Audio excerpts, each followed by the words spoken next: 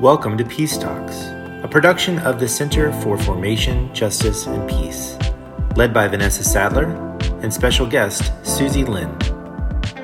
Hey everyone, welcome to Peace Talks, brave conversations about formation, justice, and peace. Today's conversation is with Curtis Zackery, a speaker, author, and pastor. CZ's passion and enthusiasm for rest and Sabbath is so inspiring. Our conversation digs deep into what Sabbath means for all created beings. We trust that you will get as much out of your time with CZ as we did. CZ, thank you so much for joining us. It's an honor to have you with us. Excited to be here. Hey, we'd love to start out with a couple of free association questions, just fun things to get us going. All right. If you would, tell us what you had for breakfast today. Today, I had a Lara bar and some coffee. Is that like a standard? Pretty regularly. Not a heavy breakfast guy, but sometimes I'll break out of that. What's your favorite Lara bar? It's a big argument in our family. Peanut butter cookie. Really? Backups all day, yes. We are an apple pie family. Yeah, too sweet. I need to keep it in the middle of the road. I love that. I love that. Second question, what are you not good at? Man, I am not good at self-promotion at all. I'm really not good at building and making when it comes to promoting my own ideas. That's both a challenge and just a part of who I am, but it is what it is. Such a catch-22 when you're in the space of writing and putting ideas that are so good out there. So, oh man, thank you. And last but not least, what is your current indulgence? Indulgence. Oh, you know what? I just started watching the show Lost again. Oh, nice. All right. I watched it whenever, that was however many years ago. And I told a friend about it, and I wanted to just see the first couple of episodes just to make sure, did it still hold up? I started watching it again, and the most incredible gift in the world was given to me. I cannot remember anything. Oh, wow. I'm watching it for the first time, and it is unreal. Are you watching it with your boys? No, they're not there yet. Okay. We're 8 and 4. Okay. So, yeah, that's bad dreams waiting to happen. Right? Yeah. Awesome. Well, thanks for playing the game. I appreciate you. No doubt. I don't really think I had much choice, but you're right. You didn't. None whatsoever. All right. Well, CZ, tell us how you're spending your days these days. Like, what makes up you do a lot of interesting things. So what makes up the work that you do? Yeah, I think it's variable from week to week, a lot of times from day to day. I get to spend a lot of time with people, opening the Word, sharing cups of coffee, a lot of conversation. But the reason for that might vary at different times. Most of my time is spent walking alongside people who are dealing with burnout, disillusionment, people who are spiritually depleted, getting to spend a lot of time talking to staff teams, boards, and vocational ministry teams so that they can find sustainability and health and wholeness in their work. So it's kind of variable from day to day, but that's most of what I give my time to. That's awesome. That's so interesting. I bet, are you finding that you're busier at this point in time just because of the landscape of vocational ministry? And I heard I can't tell you the number on the statistic that I heard recently, but a lot of people in vocational ministry, either they want to quit or just walk away altogether. Yeah, the statistics are really extraordinary when you look at every sphere of ministry life, and not just pastors, but even people who are serving in executive director positions of nonprofits who are doing ministry work. It's just really hard. So, I would say I'm appropriately full. Yeah. I try not to ever really be busy, to be honest, but I try to keep a regular rhythm. But yes, this season definitely represents a lot of opportunity to be able to have conversations with folks in the landscape that we find ourselves in, for sure. So needed.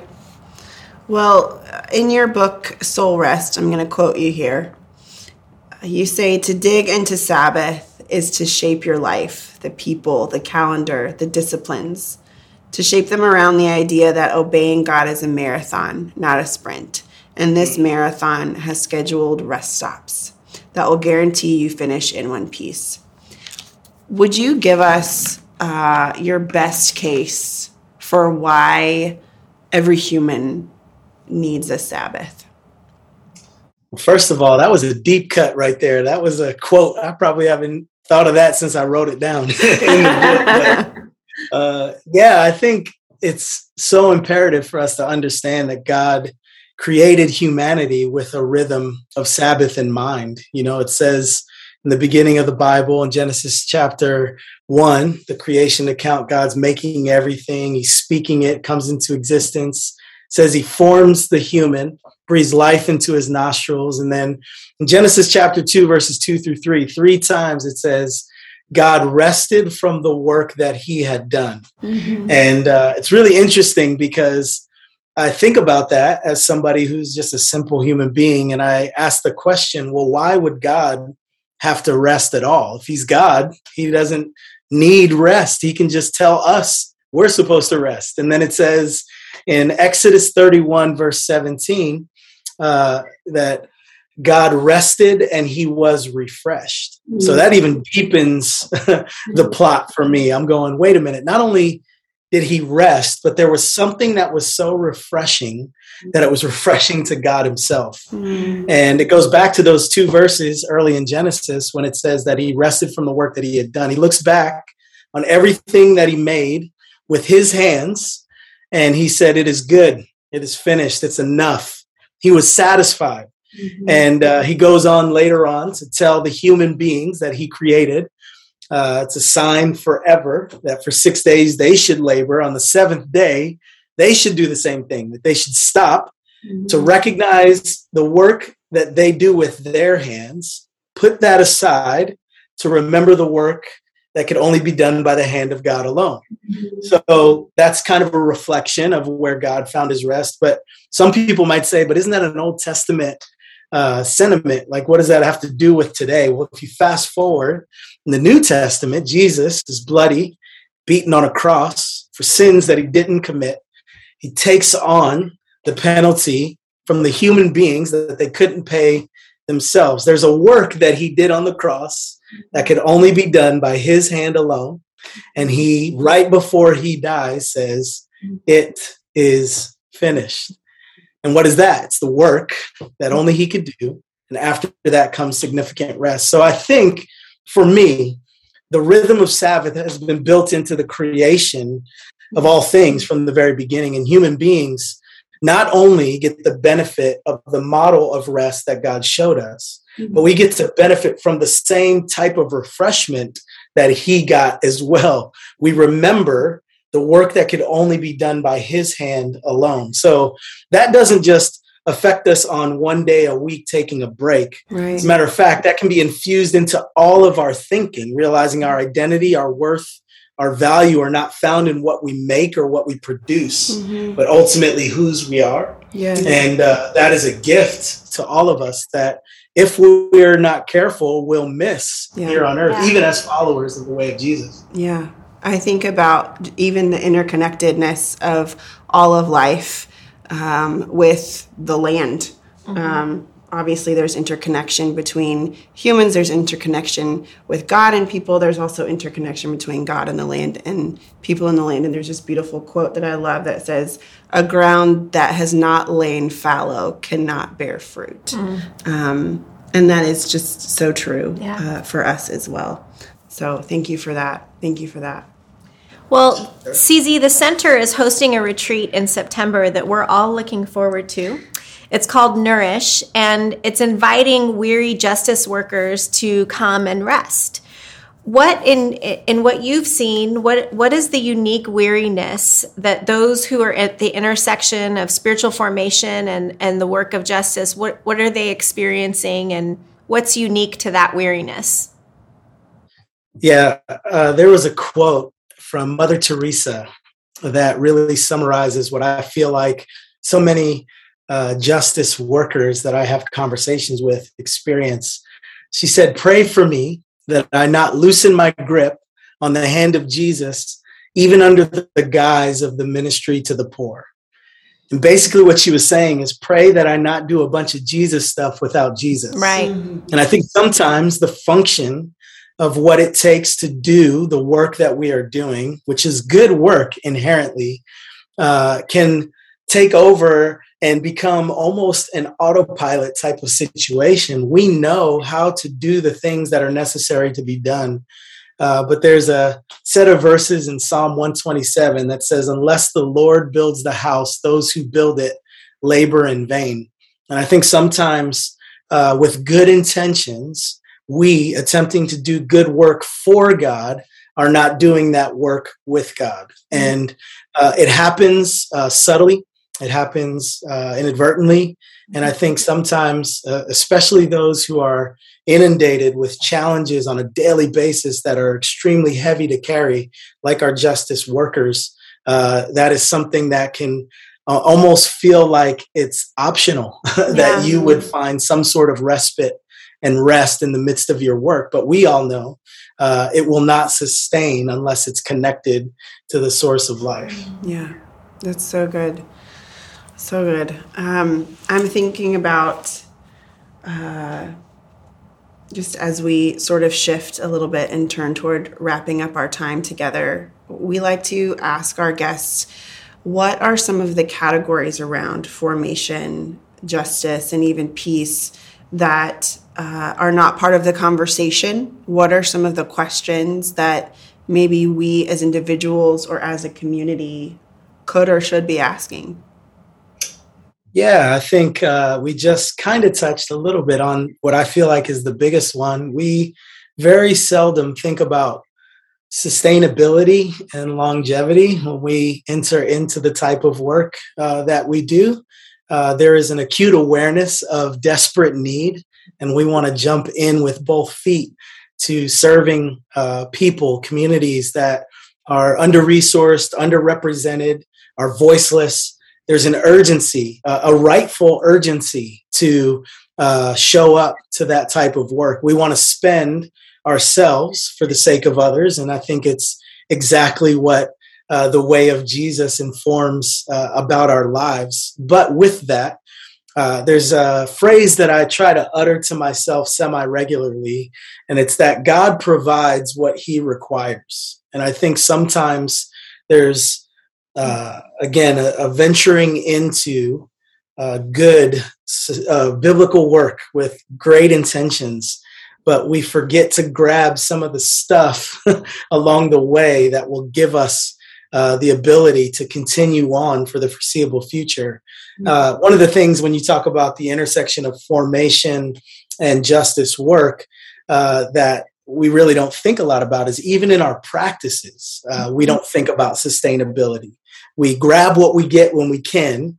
We'll grab a vacation, maybe a sweet run of 7 or 10 days of solid reading and Bible time, but we almost gorge on those moments and we try to eat as much as we can and store for the winter. We don't stop and look at what can I do for the foreseeable future that will afford me regular intervals of respite, renewal. Because we know, like we talked about earlier, it's a marathon. It's not a sprint. And when I think about the marathon analogy, I've done it a couple times. I'm not a great runner, but one of the greatest gifts to me in the middle of a marathon is those tables that have water and oranges and little gel packs or whatever they got. I'll take whatever you got because I just need something to keep me going. And if there wasn't these little pit stops, I would fade and probably drop and somebody be waiting at the finish line for me. I'd never show up. You know what I'm saying? And I think that happens sadly to so many of our justice workers. They're giving their all, hoping to make it to the end. And really with no respite along the way will end up kind of fading. Yeah. You know, I imagine, CZ, that in your work, you find yourself in a lot of dark spaces with people and really difficult places with them. And I also imagine that those are some of the most holy moments that you get to experience with people. So for you, what are you seeing? What are you encouraged by, either through your work or outside of your work? What's encouraging you where you're seeing God at work? Yeah, that's a great question. I think if I was to summarize my ministry philosophy, it would be simple, small, and slow. And I think there are beautiful benefits to operating according to that timeline with that type of scale in mind. But there are also inherent challenges that come with it. I think one of those challenges is seldom when you're in those deep, dark moments, do you see the immediacy of a return of investment or, that type of thing. But the beauty is in tilling the soil. I think there really is something to be said about, I think when we think about breakthrough, that word is one that we throw around like faith spaces and churches and things like that. There's one thing that comes to mind for most people with breakthrough, and that's like coming up out of the ground. It's a flower blooming, it's new growth. But another way to look at breakthrough is the other way. It's going down and breaking through hard terrain. And I think for me, the gift is more that than anything else. I feel like the things that I'm seeing as victories or wins are probably more around that kind of breakthrough, where what has been hard and definitely solid for a long time starting to tenderize, and maybe there's some openings, some cracks in the surface in order for water to get in so that new life can birth. Yeah, and I think so often people forget that in order for something to sprout through the dirt, it must survive the long winter, and in order to do that, has to go deep. And sort of just transitioning a little bit, would love to hear from you about your new organization, your new nonprofit called Find Rest. Could you give us a little tidbit about what you're doing in that sphere? I already told you what my one thing I'm not good at is, and yet it's here at the very end of our time. So we're promoting you, CZ. We are, we're doing it. So you just go.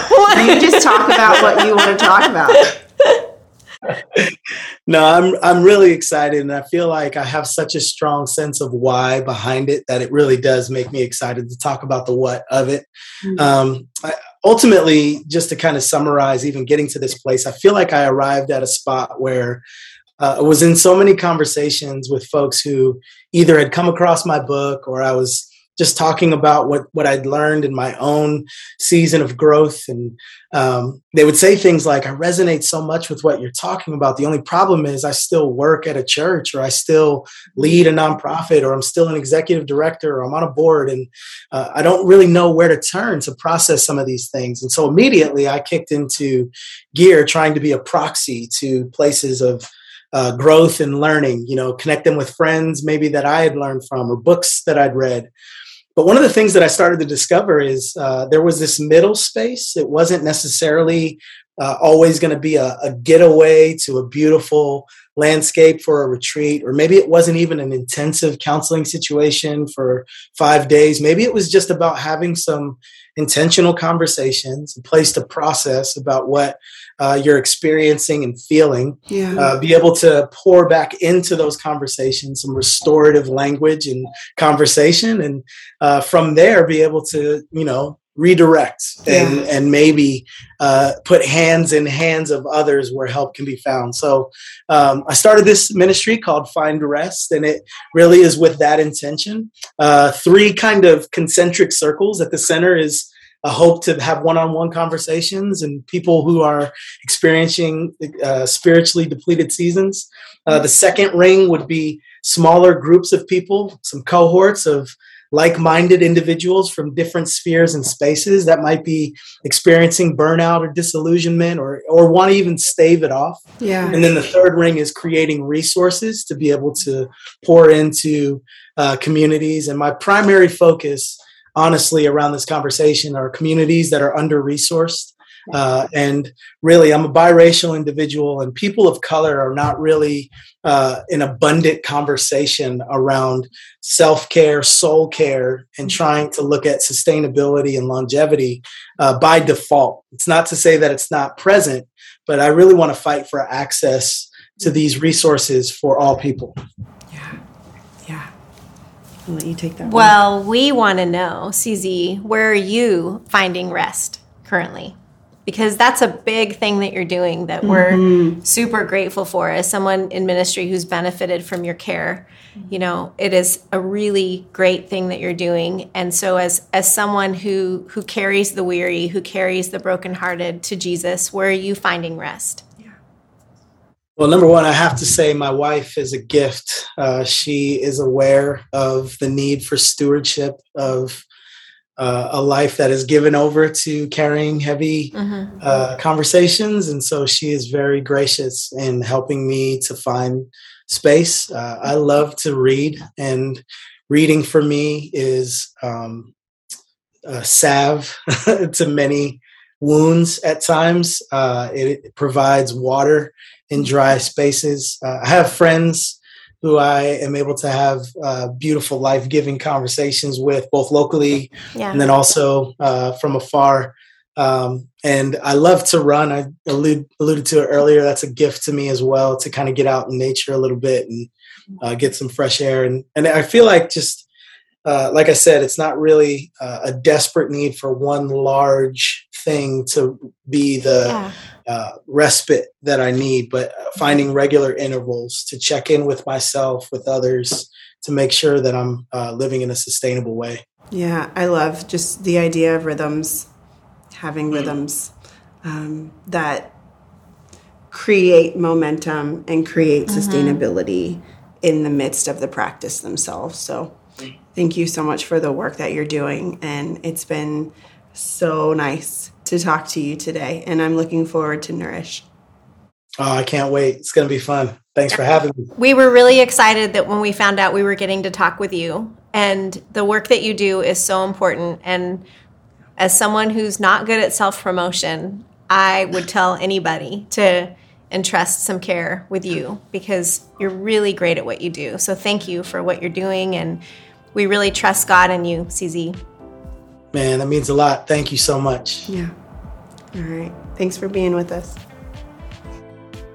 Thanks for listening to Peace Talks, a production of the Center for Formation, Justice, and Peace. Each episode is produced on Yuchi, Cherokee, and Shawnee land by Britt Simmons and Creative Means. If you're enjoying Peace Talks, we'd invite you to follow us on social media at Center FJP or visit our website, centerfjp.org. Grace and peace.